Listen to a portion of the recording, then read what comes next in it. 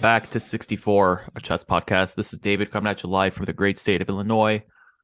Rejoining the podcast today is my favorite Scotsman and apparently an Olympic champion. Didn't know this, found this out with everybody else a week ago. Please welcome to the show, MrDodgy. Hi, David. It's good to see you again. Thank you very much for inviting me back. I'm glad to be here for the second time. Yeah. I can't believe you made the same mistake twice. What mistake? You got to learn. What mistake? Inviting me back again. Oh, I thought the None mistake... of the other podcasts made this mistake twice. So, I thought the mistake would be that I called you Scottish because we know you're Swedish. So, yeah, I'm getting close to being Swedish. To be honest, I can actually apply for citizenship this year. So I could actually be Swedish by the end of the year, but I'm not a huge fan of paperwork. So. No, but that's what Twitter's for. Well, actually, you can basically do paperwork on Twitter now with all these long tweets. Yeah, I'm. Wow, you really. So last time I was on, you accused me of being Swedish, and this time you're gonna say that you enjoy the long tweets. Like this is way more offensive. The worst thing that Elon has done to that website, my favorite website as well. Twitter is by far my favorite website. Is he's removed the economy of words from tweets, which is what made them so beautiful. Like people actually had to write, in a economical way so that sentences were well written. And now you can write 4,000 characters. People just waffle. And it's always the wordiest people who waffle even more. So yeah, I'm in a bad mood now. Well, it's a capitalism of words, people who have more words to say. That's why I started a podcast. I talk too much. So you got to find a place to talk a lot. Yeah, but this is an appropriate outlet for people who talk too much. Podcasts are where they should be. They shouldn't be on Twitter. Yeah, I mean, is Olympia Urkan, I think he's been writing these recaps on Twitter, and I love his work. Don't get me wrong. I'm a big fan of his work, but to me, it's just like, could you just write a blog post at that point or a Substack? Well, you apparently not anymore with Twitter because Twitter apparently is banning Substack links. Which is that's a very good example actually, because Olympia can write a good line. He can write good one-liners. He's had very good tweets in the past, but now he's getting significantly more wordy. And honestly, I think the quality drops. I think tweets should be short, snappy. I just this is a chess podcast, but it is funny to me how it seems like Elon has completely, for a guy who's on Twitter all the time, I think he really just does not understand how it works. No, he spent an incredible amount of money on something that he doesn't understand. Yeah, like the UI looks like crap, and like now you're gonna have 3 badges probably by the end of the year next to your name, and like I don't know, I don't really understand like a lot of these choices. Like, the funny thing is, actually, I'm not gonna say I was like rooting for him when he bought Twitter, but I thought naively that maybe having one person in charge, like just one person to look to as like Mr. Twitter or Mrs. Twitter, it doesn't matter to me, but just like having that one person in charge, like I thought, would probably be good in terms of accountability, because like with Facebook, when Mark Zuckerberg was like in charge, he was the guy. You could say, Mark, this is your fault when Facebook does something bad. And then when it becomes like a board of directors, then it's like everything gets kind of obfuscated and all that, obscured and blah blah blah, big words. So yeah, but I mean he's completely messed it up. He said it better on it. Yeah, I mean, when he first announced he was going to do it, I thought, to be honest, like this is just all like he does the memes and stuff, and then eventually, once he takes over, he'll get down to business and things will be more serious. And I think Twitter was not exactly making a ton of money, so there needed to be changes. But yeah, I don't think any of his changes have been positive. It's very difficult to find something that he's done that's actually made the website a better place. Other than he's allowed longer videos if you subscribe to Twitter Blue, which is kind of interesting because they were very limited how long the videos could be on Twitter, and he has changed that a bit, which it could be something there. I also like the community notes. I think that's like a really, really cool feature because, even they've gotten him on it. He's lied about stuff. He's lied about Substack, like when he banned Substack links, and then it just says community notes this person is a liar, basically, is what it says. And it just provides links. I think that's Mhm. like so excellent. It's like exposes so many people as liars across political sphere, politicians, whatever. Anybody who has a big tweet that's like misinformation, people go and try to verify that thing. And so many of these things just, you know, you don't take it down, but it's just, you know, the greater public just says, hey, this is fraudulent. You know, all these like deep fake videos on Twitter that people make of politicians and stuff. It's like this is a deep fake. This is the source video, and I don't know. I think that's like honestly is like fantastic. But you know, Yeah, that's true. That has been a positive change. I don't think it's entirely deliberate on his part because he seems to get caught out by it. But yeah, yeah, yeah. I think he kind of thought like, oh yeah, I'm the real truth teller, and now they've been getting his ass on that a few times. So, but I mean that's good. That means it's working the way it should work at the end of the day. You know, he's not like trying to hide it or whatever. So yeah, yeah. that's fair.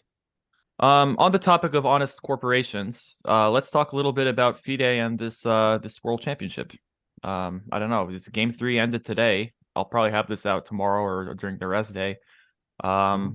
What's your impression of the whole thing after these, you know, first 3 days or so plus rest days? Okay, I don't know where to start really. Why don't we start Like, with marketing? yeah, okay. So I think the marketing for the match has been suboptimal, shall we say? And I think we should be a little bit charitable towards FIDE in that not having Magnus is a blow. Like, that's just the reality. He's by far the biggest name in chess. Still, he's the guy who brings in the eyeballs, so losing him is an issue. And it like we can talk about it all day, but it's an issue that we don't have to deal with. And it's an issue that FIDE has had to deal with. So when you're having to deal with a problem that big, like losing the by far most prominent person in the sport, I don't think it's an easy problem to solve. But I don't think they've really made any significant attempts to solve that problem. I think Ding and Nepo are both very interesting people. I think they're both very interesting chess players, and Nepo in particular is super opinionated. He's a funny guy. Um, he's if Nepo had beaten Magnus to become world champion, I think he would be like a good world champion, and he would be good for chess He'd be because a huge star too. I mean, because he has the charisma too. He's funny. Like you know, like you said, he may like remember the Sinkfield Cup when the whole Hans thing happened, and he was kind of like he was giving these kind of snarky comments that everybody could kind of read between the lines. But that's like, you know, he has that kind of he I guess he understands how to, you know, how to be a sportsman in the press or something.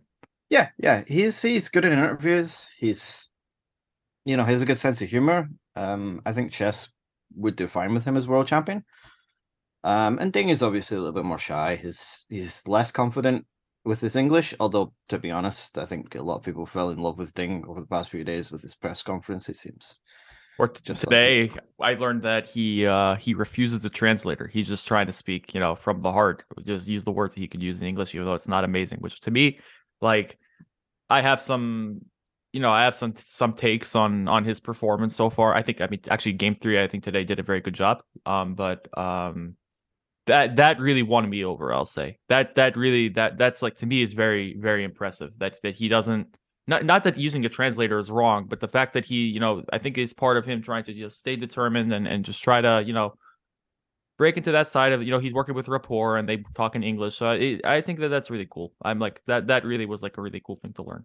So yeah, no, I agree, and I think his English is definitely good enough. I don't think he's like obviously super confident in his English, but he's definitely perfectly understandable, and he's very honest in his interviews as well, which again is a really good quality in an athlete to get kind of good content out of him for the media. So like I think these two guys are, although they're not as prominent as Magnus, like they definitely bring a lot to the table. They bring a ton of value. Um and we should be able to promote them enough.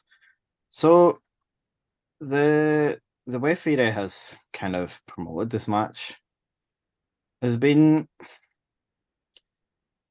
I think you could probably describe it as fairly amateurish. Um, I think of the website was launched very, very late. I think maybe 10 days before the match started.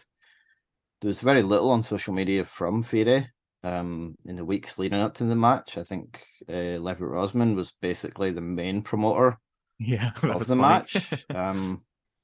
And I think realistically, it's because he thought it was funny. Like, I don't think. I'd love if we lived in a world where FIDE were like, you should promote this match for us. We'll give you some money. Let's go. Because he is the biggest chess content creator in the world, but streamer, YouTuber, whatever you want to call him. But he is incredibly prominent and brings in a huge amount of eyeballs to the game. So if FIDE were smart enough to hire him to promote the match, that's a power move. That'd probably be enough to replace Magnus. Realistically, in terms of like the numbers that Levy brings in, yeah, it would change things. But I don't believe that this did that. But like, also remember the chess boxing thing. I think he was a commentator that definitely helped a ton. And I mean, it was a Ludwig thing too. He's a huge YouTuber, but still, I mean, yeah, like you said, I think like getting Levy or people like that involved I agree, would help a lot. Yeah, and I saw a tweet where Emil Satovsky, the CEO of FIDE, said that Levy was more than welcome to come to Kazakhstan, which is a positive thing.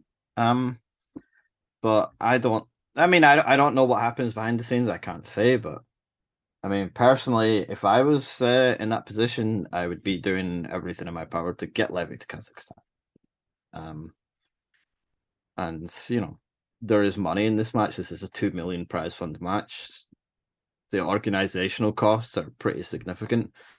So getting people like Levy or Hikaru or Agad Matar or any of the other big streamers out to Kazakhstan, I think would be a significant step towards people paying attention to it. But it doesn't seem to me like the FIDE are particularly interested in that.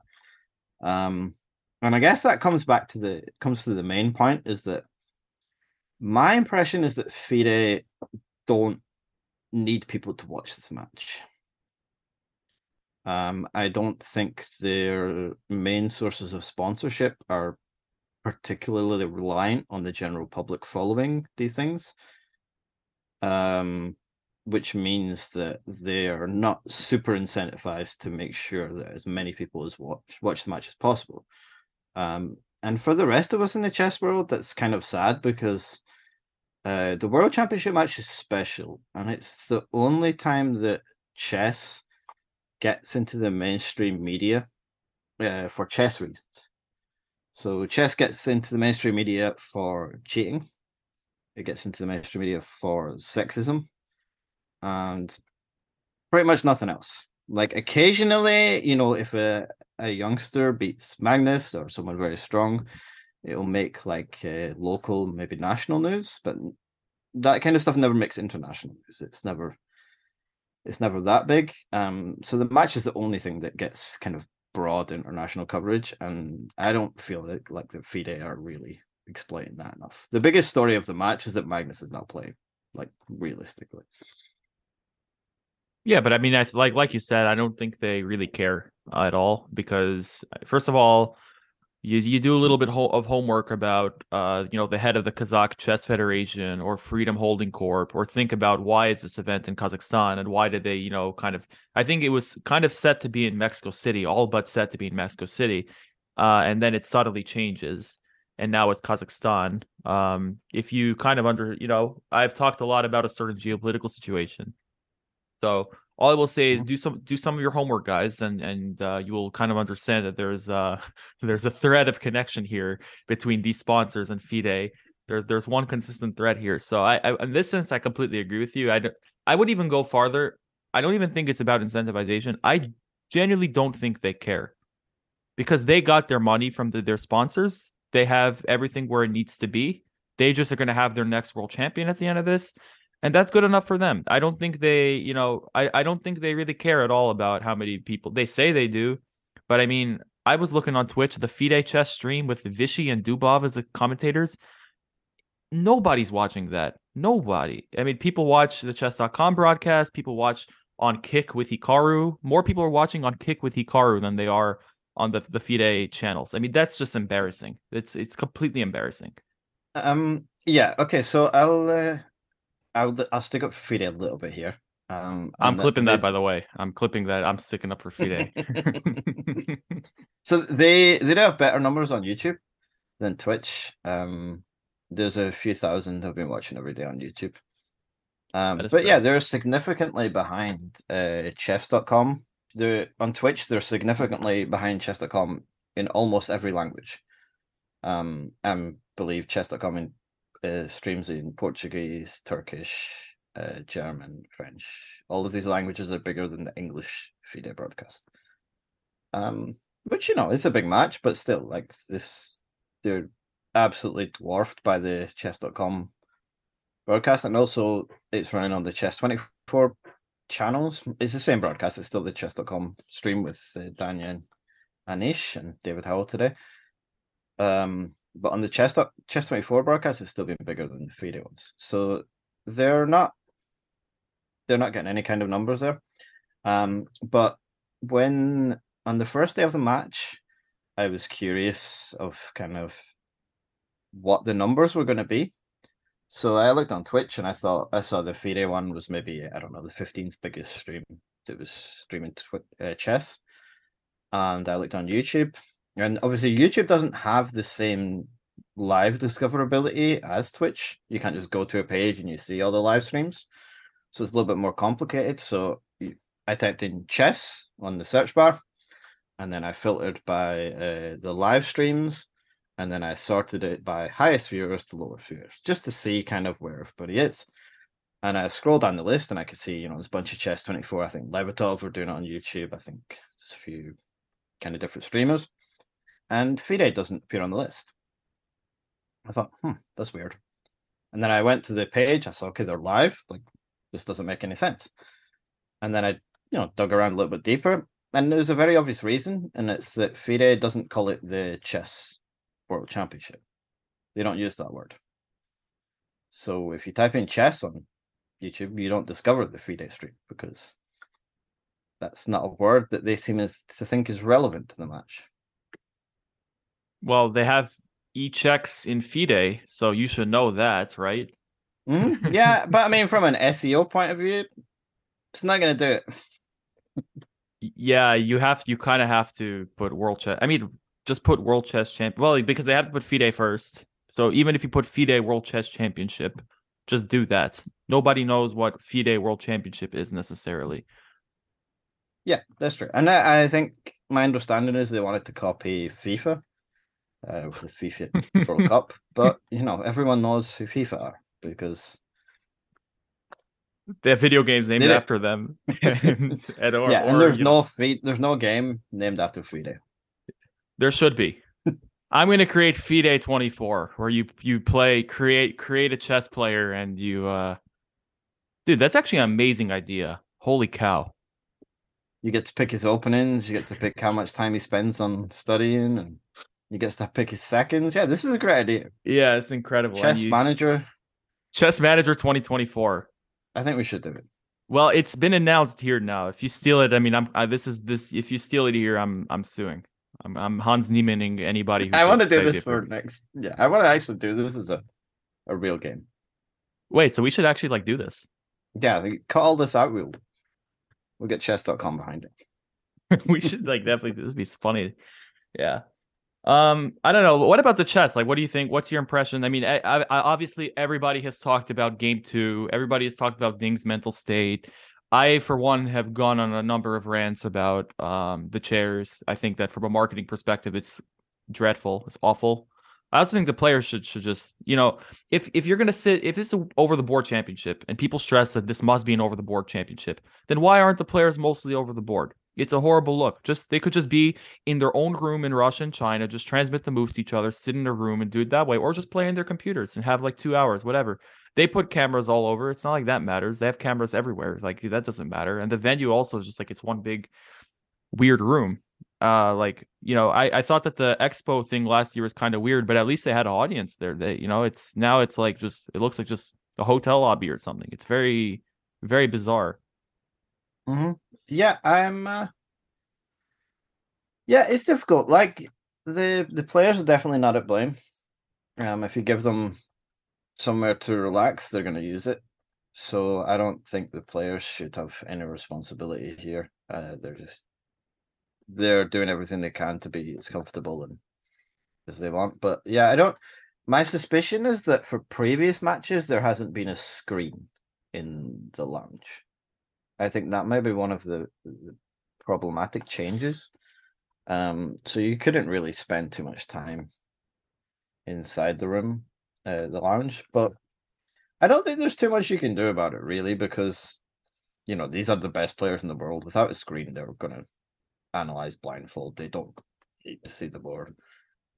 I would prefer if they were at the board more often, but I do think that it's a 6-7 hour time control, so we can get enough kind of photographs of them at the board that it's not that much of a problem.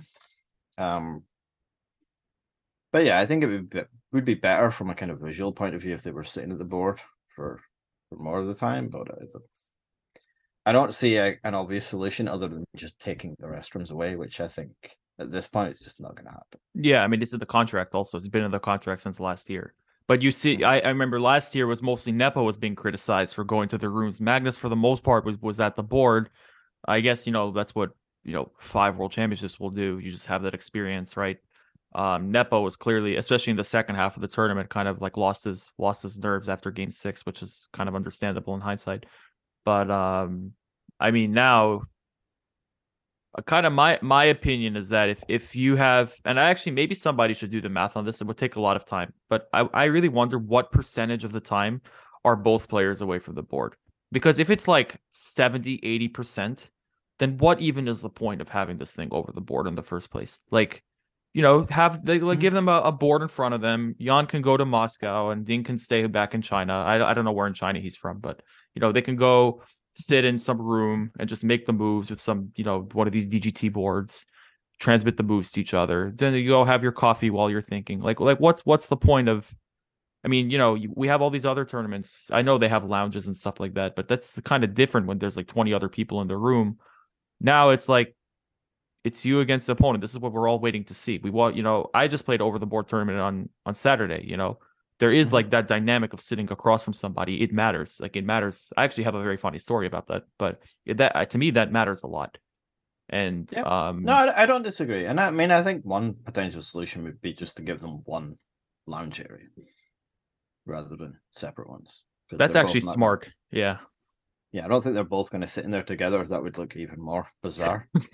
They're just sitting in the couch with TV thinking about the moves. But yeah, I guess that's the way it is in like other tournaments, other super tournaments. A lot of these tournaments do have kind of rest areas. But I guess that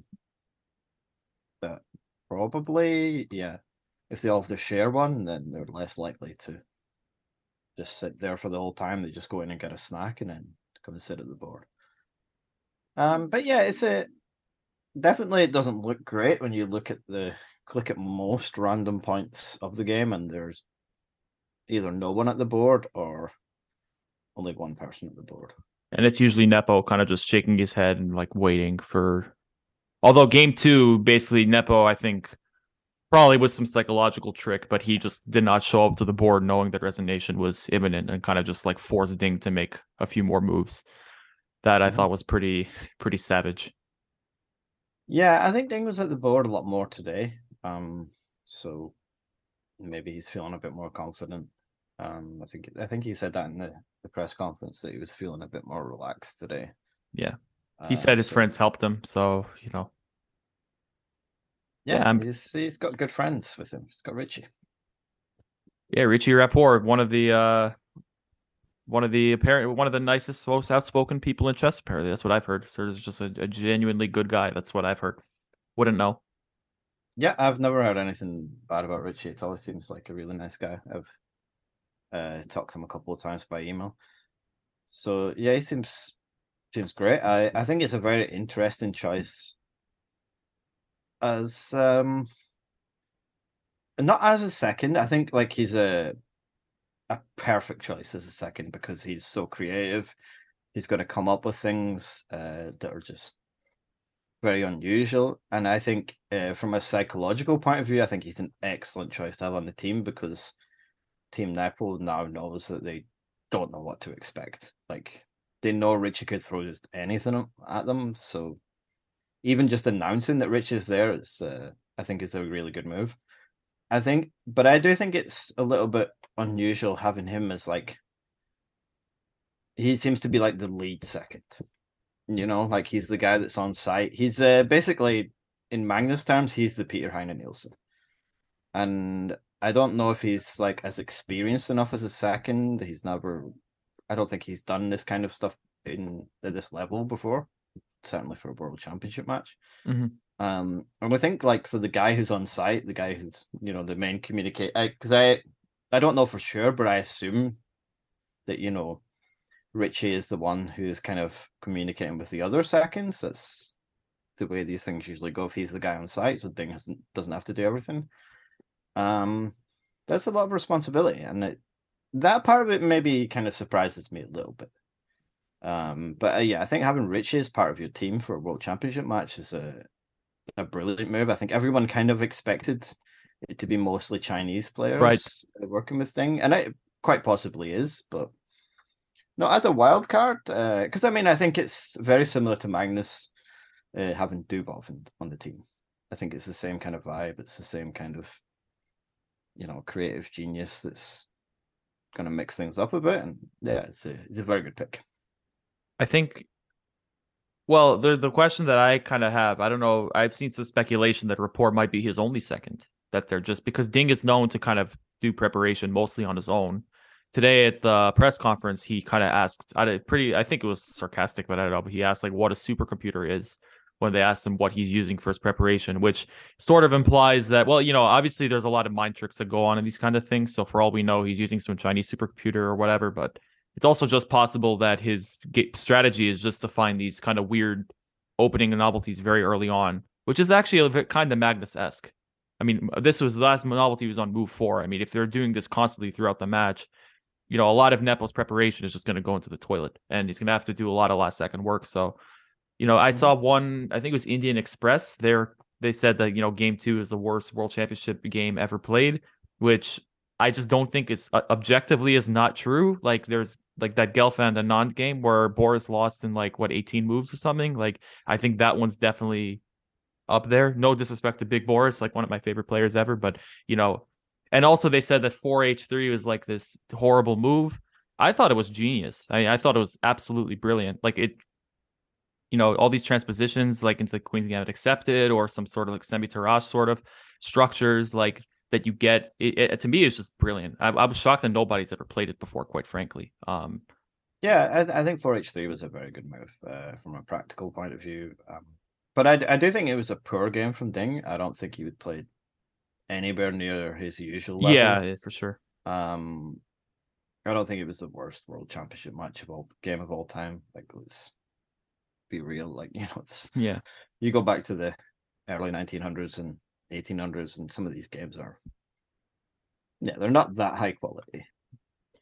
It's funny because my first kind of impulse about the world championship was to say like, oh, I don't even care about this thing. It's stupid. Then I missed game 1 by accident because I didn't realize it was at 5 a.m. I just didn't know. I kind of expected it to be a little later. I woke up at like 7 and basically I missed most of the game. So I'm like, okay, now I got to wake up at like 4:30. I woke up the next day at 4:30, watched the whole game. Today, woke up at 4:30, watched most of the game. Then I was just exhausted, went back to bed. So I clearly care. And then the second thing I kind of wanted to say is that like, oh, like, yeah, a world champion can't be like lack so much confidence. It's a horrible look, blah blah blah. And the truth is, like there's a lot of recency bias, and Ding is already picking it up. And this is, if he wins this now, it's a huge triumph. Like it's the power of chess, right? You overcome all the mental blocks, right? The mental barriers. That's what makes chess so difficult. Is the mental side of it too, So Yeah, so I think I'm gonna just kind of stop with the hot takes about the chess itself, and I think I'll keep my hot takes to the realm of, the FIDE's decision making and stuff like that. Because at this point, I should probably just be quiet and just enjoy the chess. Because, like you said, I mean, this is the biggest match of every 2 years or so, and it's the only time you get to see people put in months of work on chess and like show what they've got. I think that's gonna be really awesome. You're not bringing one ideas; they're bringing 20, 30 ideas to the table easily, and only use Mhm. one or two of them. So Yeah, and I yeah, mean it is like as far as kind of rankings go, if you don't have Magnus, you want number two against number three, and we've got that. They're both in general kind of good players to follow. They both like a fight. Um, so from a chess point of view, yeah, this kind of match is always going to be enjoyable, and I think the interest will pick up towards the end of the match. I don't think it's going to hit the numbers that we saw in the 2021 match. Not just because Magnus is not playing, but we've kind of out of the pandemic, we're away from the Queen's Gambit boom. There is no Magnus, which has a factor. Um, but I think we'll see kind of pretty decent viewership towards the end of the match. And yeah, we'll see who becomes the next world champion. But I think like Ding's personality from not being kind of he's definitely not a Magnus level of confidence, or should we say? I don't think that's gonna hold him back too much because he doesn't have the level of confidence you would expect from a 28-20 player, and he was there or thereabouts. But I don't think like Wesley has that kind of aggressive confidence either, and obviously he's been very close to catching Magnus on the rating list at one point. So I right. think that you can have different levels. I mean, and Fabi's not really that kind of guy either. I mean, No, obviously, I think Fabi's maybe a little bit more confident than Wesley and Ding, but I think he's probably more close to that category than to like the Magnus, Gary, Kramnik as well, I suppose.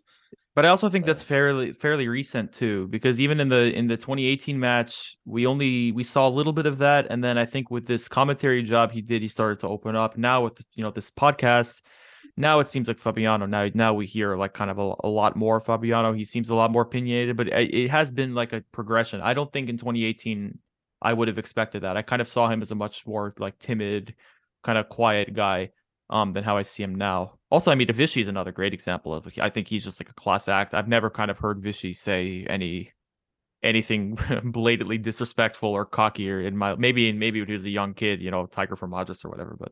But I mhm. don't know if today he's I think these days he just seems like a general like class act, like just very like wholesome person. So, there's room for Yeah, that. yeah, I don't disagree. Yeah. But yeah, it's. I think the rest of the match will be very interesting. We'll see if FIDE managed to get anything out of it. One of the things that also made me laugh a little bit is they had two slogans for the match Unstoppable Minds. and Clash of the Minds. And yeah, I mean, I don't think either of them are particularly good. Let's be real, but I mean, hashtag Ding Nepo 2023 is also awful. I mean, why can't you just do hashtag World Chess Championship 2023 or hashtag WCC 2023? Like, just keep it simple. Like, just keep it. We don't need to overthink this. It's because people know what the World Chess Championship is now. Like that is in the public consciousness to some degree. Like in my department, in my like astronomy department here, people are asking me, "Oh, are you following the World Championship?" Like that's crazy. Like people know what's going on. Like it, some people anyway, which is a start. So Mhm. um, I don't know. I Yeah, think but given I mean, this is something that's been going on since the last match as well. The 2021 match, their official hashtag was hashtag FIDE match 2021, yeah. which was not a joke. It sounds like one of the dumb hashtags that I make up, but that was real. Like they thought this was the way to promote the match, and it's So what did you pick? You're like Big Chess 2023 or something? yeah, that's what I went with. I went with Big Chess 2021, which was a huge success. So I thought, well, at least I'm using the word chess. So I'm using hashtag Big Chess 2023. it doesn't seem like a lot of people know that you are like, you do like a lot of the marketing stuff and well, also a lot of other things, but for Chessable, which is of course a sponsor of this podcast. Mhm. But I don't think a lot of people really appreciate this, that you have a very, I mean, I also, you know, keen-eyed observers will note that I actually changed the name of the podcast to just 64 recently. That's purely for SEO. That's something that I think you told me last time we spoke in January. You said your SEO is bad. And sure enough, I have seen just like passively, I've seen more streams come out just because I think that semicolon for whatever reason just ruins like Mhm. the optimization of the search engine. I don't really don't know why, but that's so I don't know. I mean, what's one thing you would kind of change if it were you? Like, if there's one thing that you would just change today about how this is being marketed, what would you? Because I think it's kind of a tragedy. I wish more people were into this match. If there was only one thing I could change at the moment, it would be um. So Fede seem to be kind of only loosely aware that the internet exists, and like I'm sure, like on a kind of basic level, they understand that the internet is out there somewhere. But beyond that, like I don't know if they do. And I think the big resource that we have in the chess world is we have like massive streamers who love chess. And like at this point, it's more or less every streamer is kind of has tried chess, has tried streaming chess, or is just a chess streamer. Like, Levy and Hikaru and the Botezes are just massive streamers in general, and chess is their main thing, but the kind of numbers they get is very, very much breached into the mainstream. And I think FIDE have no real interest in exploiting the streamers that we have. And it kind of goes further than that, like beyond the World Championship match, because this is just one match. It's not such a, it will end, and then we think about the rest of the year. But one of the things that I kind of wanted to happen last year was at the Olympiad, and I had some brief discussions, but it just didn't really go anywhere. About having cameras on the boards for the streamers, um, because there was a few streamers that were playing in the Olympiad, um, but they weren't allowed to use cameras to film their boards. I think Anna Kramling was one of them, but there were a few others as well. And if you saw like the recent Rake. Reykjavik Open, Mm-hmm. so Reykjavik are, as a tournament organizer, as the organizer of the most prestigious tournament, I have a massive amount of respect for the guys who organize Reykjavik, because they're geniuses. The way they set up their tournament. Now Reykjavik is an open tournament. It's a pretty strong open tournament. They get a few guys. I think they've probably have 2,700 plus players in the past. They had Ivanchuk this year, Yeah, and Nils Grandelius and all these. Grandelius. Yeah, So it's a strong open, but this is not like World Elite guys. Magnus isn't playing, Hikaru's not playing. None of these absolute top players are going to be there, but it's a strong open. So what they had this year was they had a bunch of streamers playing, and I think similarly they had last year as well, but I think this year it was bigger. So they had this strong open, and then they allowed anyone who wanted to stream, more or less. I think there was Dinah, Anna Kramling, Alexander Botes, Simon Williams, and Eric Rosen, and maybe I'm forgetting someone. But these people were streaming. They got a camera on the board. Obviously, they have to set the stuff up for themselves, but they had cameras on their boards, and they got to stay on the DGT boards for the whole game, for every round, so that their games could be broadcast. And the viewership numbers, I think, consistently for Reykjavik were 30,000 plus. Now, there's no open in the world that gets those kind of numbers. yeah, that's higher than like Siegfried Cup and all those. That's crazy. Yeah, for sure. Like maintaining 30,000 viewers is insane. Yeah, it's And wild. Reykjavik is the only tournament that's done this. And Well, to me, this is like, I mean, obviously, I come from like my job is marketing for Chessable, so this is something that like really interests me and how chess is marketed. But this to me is like a huge story because it's incredible. And also the other side of that is that the two main people, like I commentated one of the days on Simon's channel because he had commentary on his channel as well. But he was hovering around maybe 500 viewers, which is cool. That's good, but it's not massive. But the bulk of those viewers were watching Anna Kramling and Alexandra Botes, which means the bulk of those 30,000 were watching women's chess. And going back to FIDE again, FIDE seemed to think that women's chess is very difficult to promote, and it doesn't get the same kind of prominence as men's tournaments. But we have evidence here. We have numbers that people are interested in women's chess. You might have to get the right kind of personalities involved, but there's an audience there for sure. There's a massive audience, and it just kind of, until those streamers play in another tournament of their own accord, like those kind of viewership numbers won't be repeated because FIDE doesn't know how to put those things together.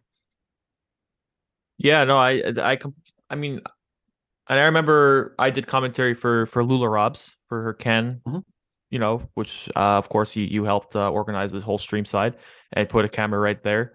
And I thought that was also very cool because it does seem like the new chess meta, at least, Botez and Kramling seem to agree also because I saw both of them had tweets yesterday saying, DM me if you have an open tournament. I think they, they want to travel now and like, conquer the OTB scene because they can. And I do have some thoughts more recently. This is not to disrespect any of these, amazing women or streamers like Simon and all that. But the one thing I do wonder about is like, does it possibly send, okay, but there's also a balance, right? Because on one hand, does it possibly send a message to just people who pay that like, oh, these people are more important than you, even if like, let's say Simon Williams scores like 2 out of 9 and like should not be on one of these DGT boards, it's just, I mean, he's a grandmaster. That will never happen. But you see my point? Like somebody just has an awful tournament, but just because they're like a celebrity, they're going to get this kind of special treatment aside from everybody else. It is what it is. Yeah, I mean, that stuff does happen. But I mean, I think the DGT boards aren't a reward for being good at chess. I think the DGT board should be used for people who have an audience, like people who want to follow the games. I don't think there's any rational reason for, say, to have two completely unknown 2400s playing on a DGT board when no one wants to follow that game. And I think like someone like Simon Williams, if he's playing in your tournament, along with being, well known, he's also a very entertaining chess player. So like, regardless of whether it's commentary or not, people are probably going to want to watch Simon's games because there's always going to be stuff to watch. Right. But no, I don't think that, and like obviously you should cover the top boards with the DGT boards because from tournament standing points of view, it does make sense. But I think having 5 or 6 boards reserved for streamers at big opens is the way forward, and like tournament organizers really need to be looking at inviting streamers to their events. And like you said, we did commentary on Lula's channel when she played in Cannes in February. Now Lula's only kind of around 1500, so obviously she's not a grandmaster. But we had more or less consistently kind of 500 viewers throughout the event. And for me personally, as a commentator, I find it much more interesting to commentate on amateur games than when I have in the past on like grandmaster games. I found from like an instructional point of view, explaining those positions and kind of trying to go through the thought process of an amateur was far more interesting to me and far more engaging, I think, for the audience than trying to kind of work out what a grandmaster is thinking and not really being able to question too much when you're talking about like a Magnus game because this guy knows way more than I do and he's probably got a better idea of what to play. So yeah, I think this is a future for chess, and I think to a certain extent FIDE are kind of a little bit restricted in what they can do with that kind of event because a lot of streamers are not top grandmasters, and FIDE events in general are kind of involving the top players. They're not going to get too many opportunities like that. But they did have opportunities at the Olympiad to get kind of way bigger viewership on some of those games, and they didn't really take it. So yeah, I'd like to see far more people doing stuff like this. I think it's kind of, at the moment, over the next couple of years, I could see it being kind of the main focus of chess, to be honest. Like, especially like online streaming chess, I think it's a very positive step. Yeah, I mean, well, I remember during the Olympiad, I did commentary for Dina Belankaya. I did like 3 games for her. And I had a blast. I love doing commentary. Obviously, I'm not the best. I actually think you kind of dunked on me pretty hard on one of the Lula games where I had something and you kind of just like, no, you're wrong, and I was completely wrong, and that was pretty funny actually. Um, but yeah, I mean, I love doing commentary. I think I'm pretty good at it. And I mean, I had a blast, but why, not to brag or anything, but one of the things I noticed, not about me, is that all of Dina's fans were coming in every single day into these games. And they were coming in, they're coming to root for her. They have the game on for, 4 hours, 5 hours sometimes. It doesn't even matter if they were like watching, seriously, but I would like click on the viewer thing and see, and you would see mostly the same people for most of the stream. They would just have it on, if an exciting thing happens, if I start screaming on the broadcast or some other commentator starts, crying that something just happened, they're going to go flip the tab to Twitch and see what's going on, but they're there to support the streamer. And then when Lula was playing Can, it was the same thing for me. I was watching every single game, even though, sometimes I had to wake up like early or whatever. I just wanted to, support someone who, I'm a big fan of, so now imagine like next year, because let's say I want to play the Reykjavik Open. So how exciting is it for me to think, wow, I might be able to match up against Anna Kramling or Alexandra Botes. I might be able to get my shot to actually play against them in an open tournament, and with the camera on you and all of that. Like that's exciting. That makes you start to think like, wow, like I could be on TV and stuff. So I completely agree. Like I think that the meta will change. And in general, I think if open tournaments become uh yeah, it kind of will make it more competitive and more people will want to go, and then you get bigger venues, and there's this cascading effect, right, over time that this could be the start of something. So yeah, I mean, I'm a big fan of streamers. I think streamers should make content out of it. I mean, like Chess Bras, like when they played the Olympiad, I mean, everybody was going crazy over like Eric Hansen and or like even stuff like Pro Chess League. Like people will just watch their streamers now. Because like a guy like Hikaru, he's playing at the top. You don't have to invite him, right? He's gonna go to your tournament if it's a serious tournament. Yeah, he's not gonna play open. He's just, he's different level. He's world number 5.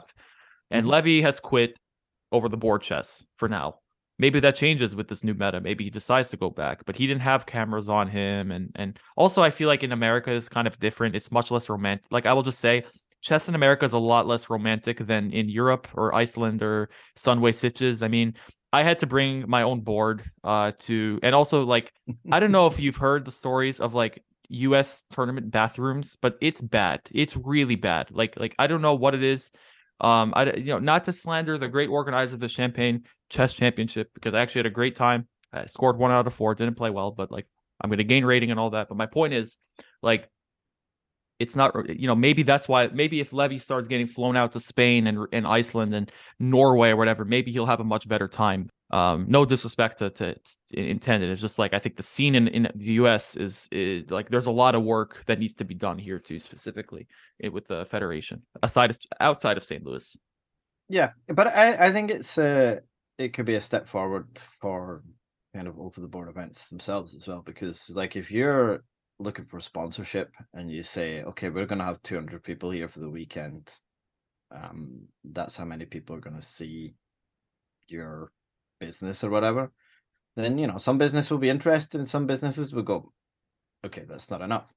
But if you say you're going to see 200 people at the venue and 10,000 people are going to watch online, then you're talking to a different kind of business and you're talking to for a different amount of money. So definitely like smaller over the board tournaments should be looking into this stuff. I'm not saying you can get Alexander Botes to play in every single tournament. But they should be looking into that. And I have seen that other tournaments have been kind of more receptive to this stuff, and it does seem to be heading in that direction. So I think, yeah, because there's a lot of chess streamers as well. Like there's an absolute ton of them.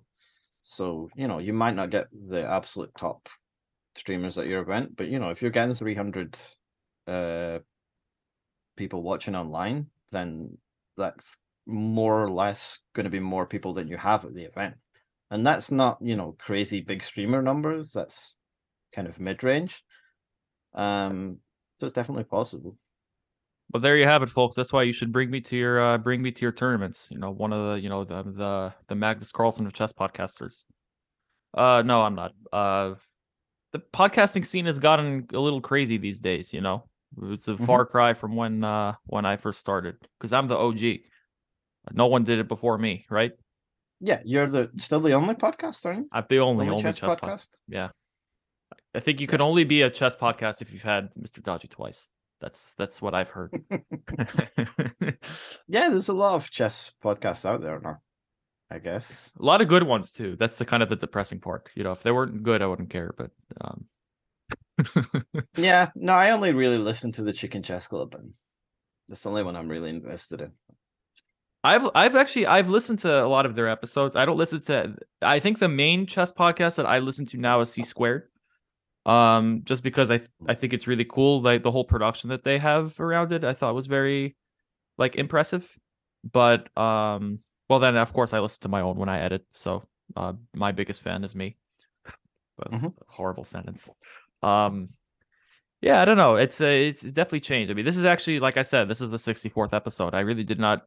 I don't know if you know this, but it was around this time, maybe like almost a year ago, when I had you. I think it was May 1st I uploaded the episode. So probably it was like the last week of April we recorded.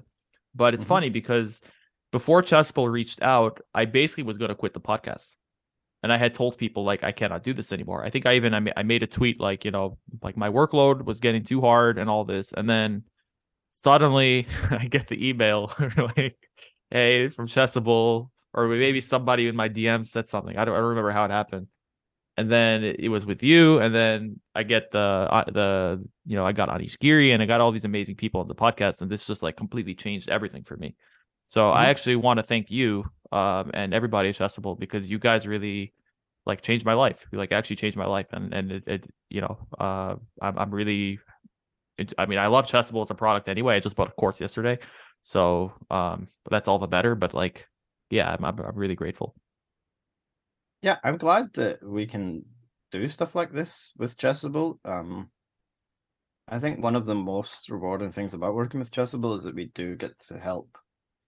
Obviously we help authors because we publish their courses and they make good money from it. But that's always been something I've enjoyed at Chessable, because I think realistically before Chessable came along, if you say kind of Chessable is, I think realistically we have overtaken books as a format.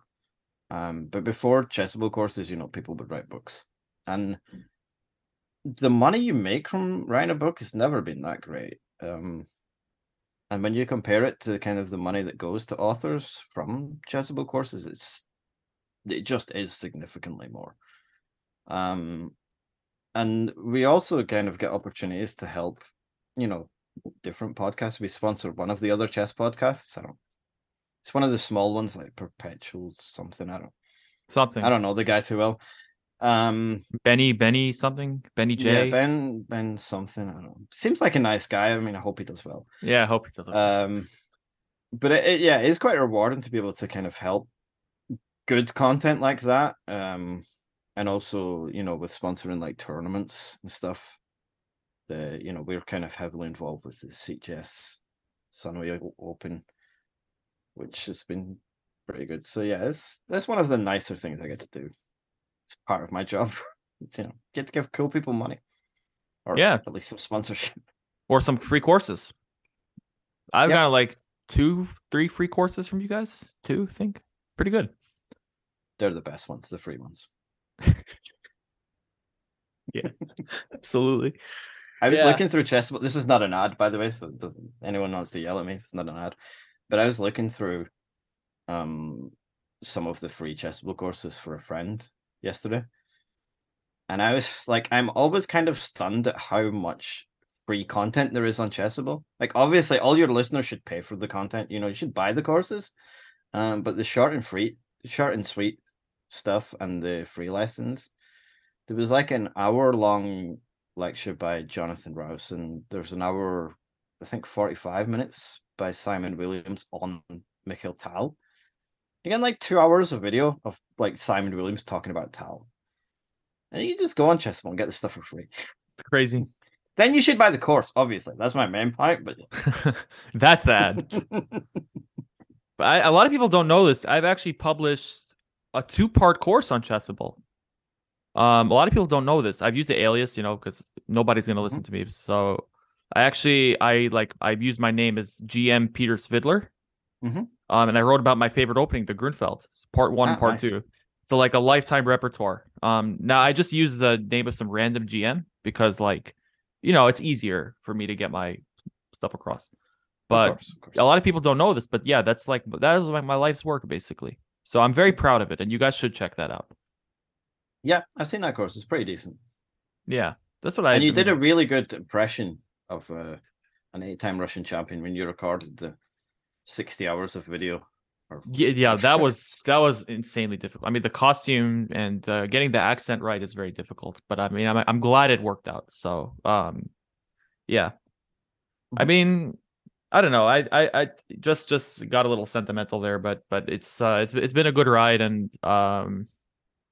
I am. So actually, what's funny is after I played my over the board tournament, I started recording on OBS. I started recording like a game recap. Basically, I have all the games, written down. I have them on my phone. Looked at it with my coach, but like it's just I can't record anything on here. Now the good news is I recently got like some fellowship for research, but it also means that I will just be getting paid more money, like I get a higher salary. So good news, guys. I will finally, commit to my promise of like starting to do video episodes and YouTube and stuff like that. Because I will pretty soon. I will actually be able to kind of afford to do that, which should change the trajectory of the podcast. I want to stream a lot more, and so I'm very excited for that. So and also I have some chess projects I've been working on. So you guys should stay tuned for that. I have some cool stuff I've been working on. So.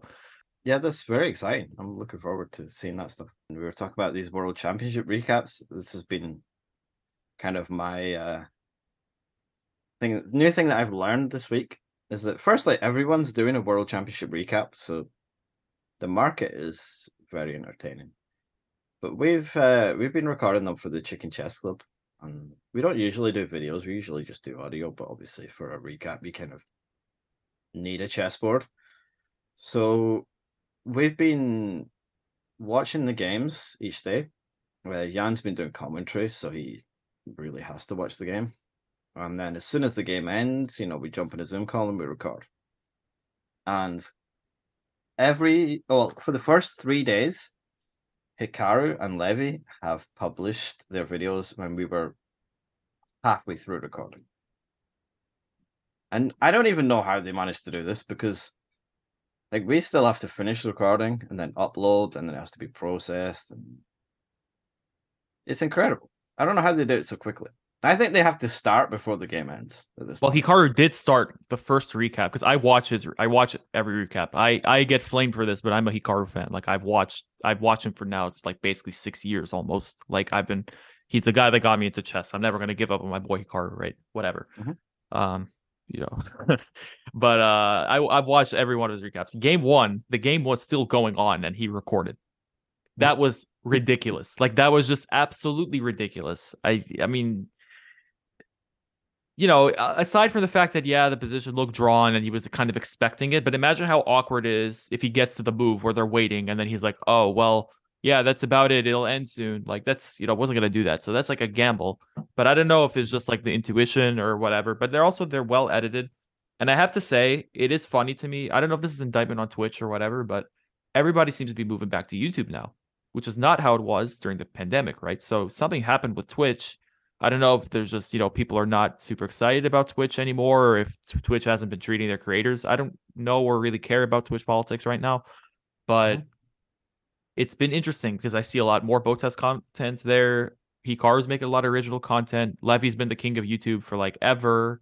So even I see people like Anamaya and Anna Cramling, like they're making a ton of stuff on YouTube now, like YouTube only content, like not just stream highlights. Yeah, I mean, I think in the long term, YouTube is probably more sustainable for content creators, because you can kind of scale it in a way that Twitch just doesn't scale. You you can obviously get more money as you get more viewers and more subscribers on Twitch, but you're basically committed to streaming for X amount of hours every day, and if you stop streaming, you stop getting paid. Mhm. Whereas YouTube, there's probably a bit more flexibility. I think you probably burn out. You can definitely burn out on YouTube as well, but I think it's less strenuous for creators. Like someone like Agad Matter, who has uploaded. I know he's had a couple of breaks, but he's basically uploaded a video every day for the last 5 years or so, and I don't think it's realistic to be that consistent on Twitch. But yeah, I think Twitch has definitely been kind of cutting down on the amount of money they give to creators, and Yeah. I think this whole new thing with Kick will be. I don't know what's going to happen with Kick. I'm not particularly optimistic about their business model.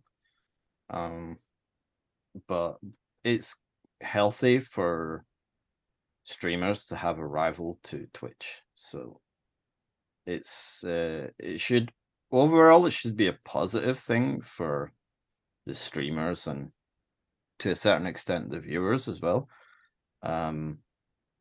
That Twitch has a serious rival in the live streaming space, because YouTube just doesn't seem capable of being a rival in live streaming. I don't know why, but they just don't seem to be able to kind of work it out. So yeah, I think it'll be interesting over the rest of the year. I mean, I don't think Kick is going to be able to keep giving out money the way they're giving out money, and it definitely reminds me of Mixer. And also, there's Kick is funded by crypto gambling, which is not morally great. No. But hey, I mean, most of the chess.com tournaments as of a year ago were funded by crypto tournaments. I mean, like not crypto tournaments, by crypto. There's a lot of crypto there. I mean, the gambling is worse. It's actually Stake, I think, specifically, which is a whole other like Stake. That company Stake is that they're a whole rabbit hole. You guys should watch YouTube videos about. They're like that's a crazy company. But Yeah, I don't think crypto is great, and I don't. I'm not a fan of crypto sponsorships for anyone, including the tournaments for the companies that I've worked for. I'm not a fan. But it's not. I don't think crypto on its own is devastatingly bad. yeah, I agree. I don't think it's great. I don't think gambling is great either. But obviously, like most people, I've gambled on things in the past, so I don't feel too strongly about it within moderation. But crypto and gambling is like a really dangerous combination, because it removes all of the safeguards from gambling, about kind of age restrictions and the ability to like self-exclude yourself, because there's no way to track crypto. And like I don't like children can use crypto gambling websites because it's untraceable. And I think that kind of stuff is super sketchy. Like Yeah, I don't think I'll be streaming on Kick anytime soon. well, I mean, I was gonna break the news to everybody, but I guess I should just kind of not break it right now. No, I'm kidding. I'm not streaming on Kick. Also, I don't watch Ikara on Kick because I just don't want to support Kick. I think it's I prefer Twitch. YouTube, why I don't think they'll ever be competitive really as a streaming site is just because, like quite frankly, I think you saw this with OpenAI too, like beating them to the chase with ChatGPT or like basically this like large language model. I don't think Google really takes risks in the way that they probably did when they started. I think they play things very safe. And I think what works for them right now works for them. And they've just been passively letting Twitch destroy themselves. But I don't think they're really interested in taking any risks and like changing the UI or changing the way that YouTube streaming works. So that's kind of why I don't think they'll ever you really be a serious competitor unless, Amazon gives up on Twitch or just kind of collapses. That's kind of how I feel. Even like, Yeah, but I mean, if Twitch collapses, then YouTube don't really have to do anything right, anyway. and it's happening anyway, right? Like Ludwig left, biggest streamer on Twitch, basically. He left, and I mean, you have to like literally download add-ons on your Google Chrome to get like the emotes as they were on Twitch, like to get that like OpenTTV or the equivalent, right? You have to take it like an extra step, but people still do it, right? Like because they want to support him, and he still gets huge numbers. So I don't know. But I want to start Yeah, I making. mean, I think they just need to make a page where you can see the live streamers for each section. They should just copy Twitch, like Kick did it. They literally took Like the Kick, source code look, this is what YouTube should do. and made it green. It's crazy. Yeah, I don't know how they haven't been sued yet. I really don't know how. Like, I don't know. It's to me, it's astonishing. I guess it's just like if you do something that egregious, like you just don't get punished for it, or maybe they're waiting for like you know, to hit him with a Hans Niemann lawsuit, 100 million or whatever. Wait for that. Yeah, I don't think I'm allowed to talk about the Hans Niemann loss. Yeah, I don't think I've. As I mean, as an employee of chess.com, I don't think I. No, he is yeah. playing just now. I didn't notice that. Yeah, he's got. I mean, I hope that his chess career comes back. I think there's no again, there's no. I'm not a fan of Hans. You could watch my only YouTube video where I go into the lawsuit and talk about how it's stupid. But um, I'm not asking you to talk about the lawsuit. But all I'm saying is I actually I do genuinely wish the best for his chess career. Like I hope that he's able to bounce back and prove that he's that guy, like Yeah, I 2700 mean plus. that's my hot take about Hans. Is that in a lot of ways I'm the real victim. Because I think if we forget about any of the cheating stuff, any of the lawsuit, we just push that to one side. Before that, Hans was crazy. He was doing these crazy interviews. He was saying wild stuff.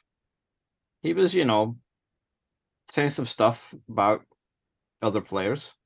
Very entertaining, very aggressive. And I think in a lot of ways, I deserve someone like that in the chess world.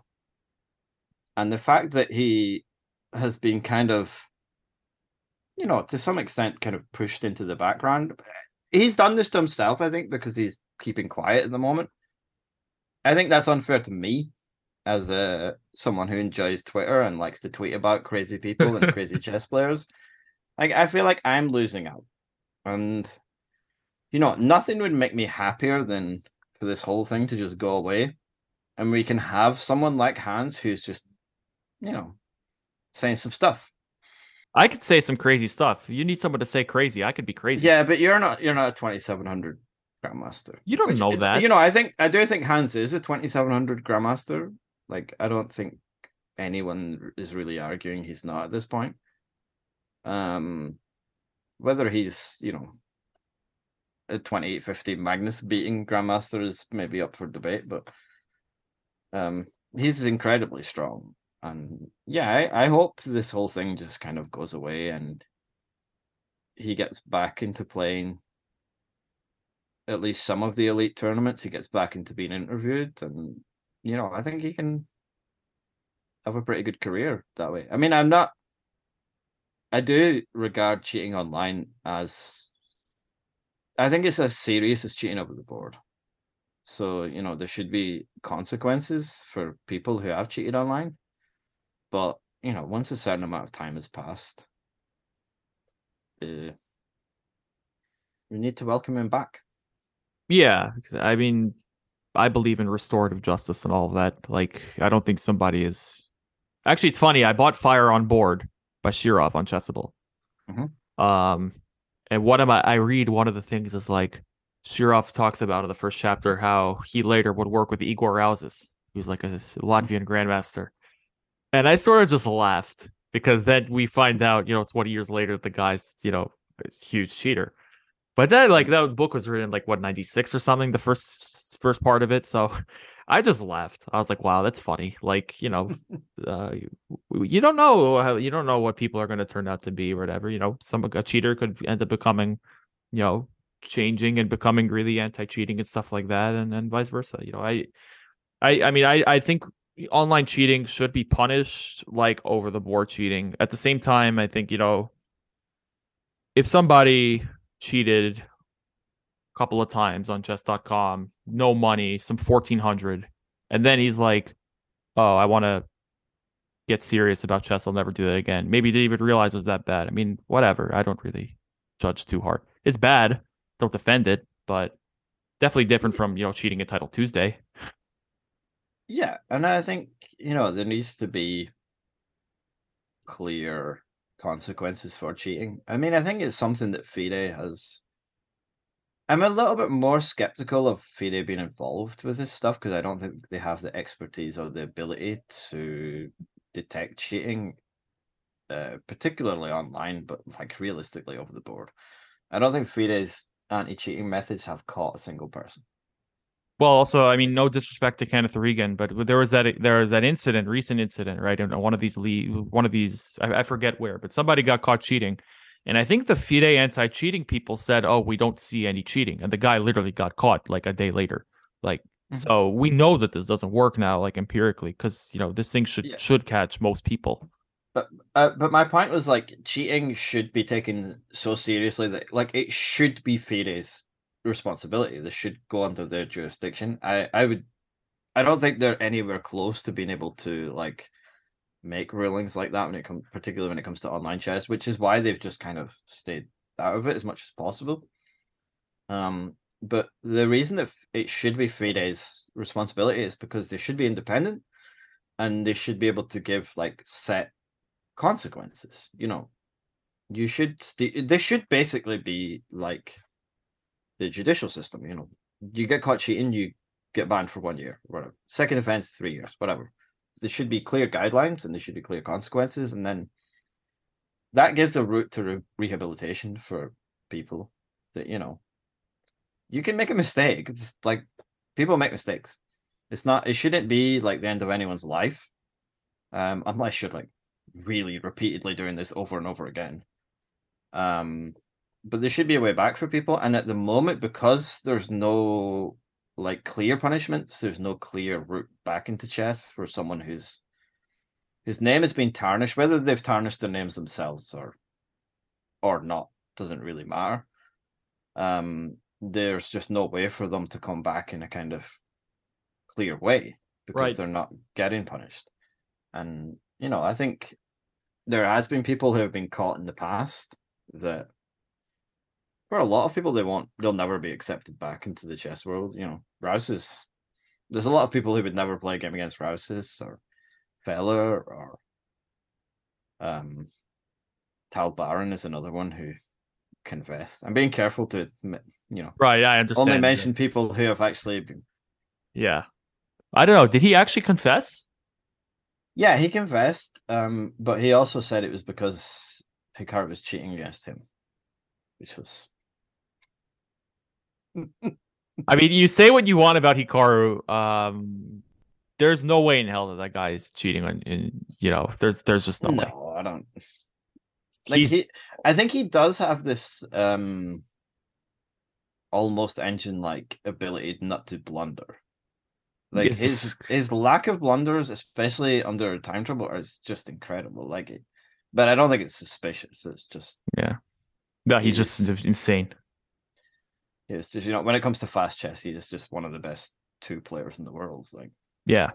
I don't know if I've ever told the story before, but I remember last year my coach was we're supposed to do a lesson, and he says I can't coach you right now. So he's on the Zoom call. He's like, Hikaru just challenged me because he's online. My coach is like almost 3,000 blitz.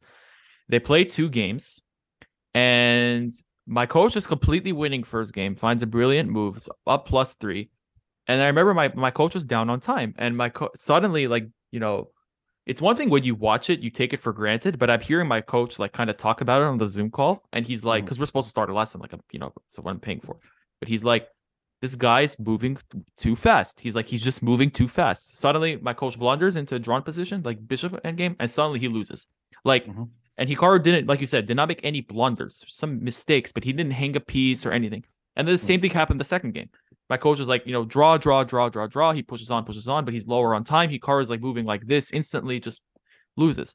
And I was watching from the other side. I always watch Yukari from the the winner perspective. Now I'm watching him.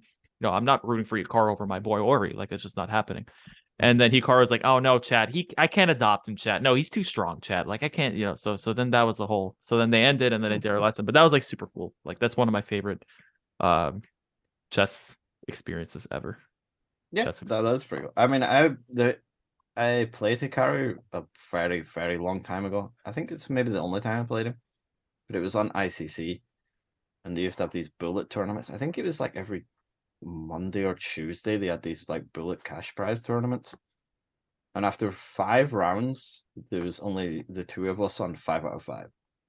So like we had to be paired against each other, and he destroyed me. And I don't think I lost every game after that, but it was pretty close. Like I finished like mid-table or something like that.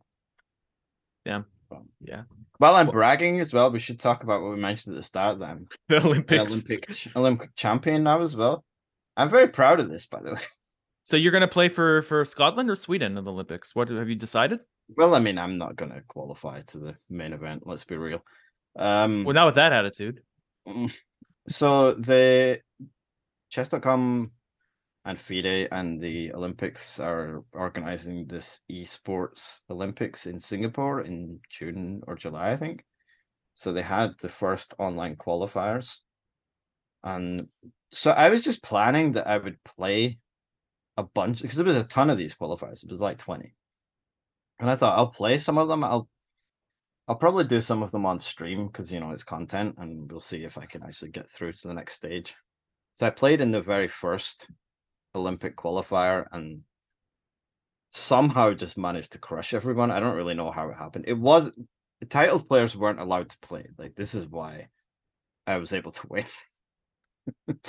But there was still, some quite strong players. I wasn't the highest rated by a long shot, and but you're something like 2,500 blitz on chess.com, right? Like you're about 2,400. Yeah, so we can. I'm not a bad blitz player, but yeah, it was fun. And then the next stage. So the next stage is all the title players get to join, along with the qualifiers from the untitled ones. So that starts tomorrow. Oh, really? And yeah, I know what I'll watching. Get crushed, but gonna put has like /follow. What is it, like Dodgy Chess or something? I don't know if I'll stream. It'll be MrDodgy on chess.com.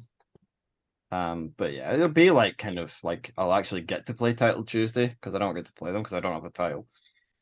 So I should get some fun games against strong players, which is really the main reason that I play in these things. Like I played in the Fisher Random World Championship Open qualifiers as well, and it's for me it's just nice to get to play against very strong players. So hopefully I'll get some fun games and get crushed by someone very good. Yeah, I mean, that's honestly like the fact that now, like, about once a week, I'll, at least if I'm playing at top form, I'll run into like a national master or a FIDE master, like on the rapid pool, and like actually get to play them and even beat them every now and then. Like that literally makes that just makes my week.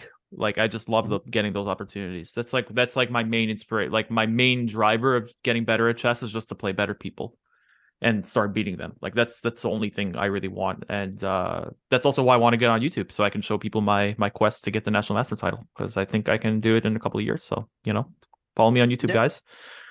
And I think last thing I'll ask you, do you have, it's been 64 episodes. Do you have any feedback for the podcast from marketing perspective? Anything I could be doing better, worse? Well, I mean, I've definitely listened to all 64 episodes. So, and multiple times as well. I'm a connoisseur. Yes. Yeah. No, I think you've got a good style. These are pretty relaxed, chilled out. You've got a good selection of guests as well. I've been pretty impressed with your list of guests. You've got a wide variety of people. So you're just saying that because I've had you twice. No, but you've had like really important people like Amelia, and some random chess players like Peter Svidler, and it's a good range. Pretty good range. Yeah, I think it's been good. And I'm really excited for the next 64, guys. So stay tuned and hope you guys enjoy the pod. And I guess with all that, I will bid you farewell. Dodgy, thank you for coming. We will talk again soon, I'm sure. And take care, everyone. It's been a great ride so far, and I'm very grateful for all the support. And yeah, stay tuned for some YouTube recaps of some terrible over the board games. So yeah, Yep. be well, Thanks for and having me. of course, and thanks for listening to 64 Chess Podcast. Follow me on Twitter at 64pod. If you're not following MrDodgy on Twitter, I really don't know what you're doing on Chess Twitter. It's at Chess Problem. You got it. You have to. I really don't know what to say. And thanks Chessable for sponsoring the podcast as always. Chessable.com/64 podcast for my favorite courses. Patreon.com/64 podcast. I have blundered with my Patreon. Apparently the links were not. I was wondering why my Patreon just fell off completely. It's because my Patreon links were not working in the bios of the, or not bios, the descriptions of the episodes. I'm really sorry about that, but you can check that out if you want to support the pod financially. And yeah, that's about it. Take it easy. I'll see you next week. Cheers.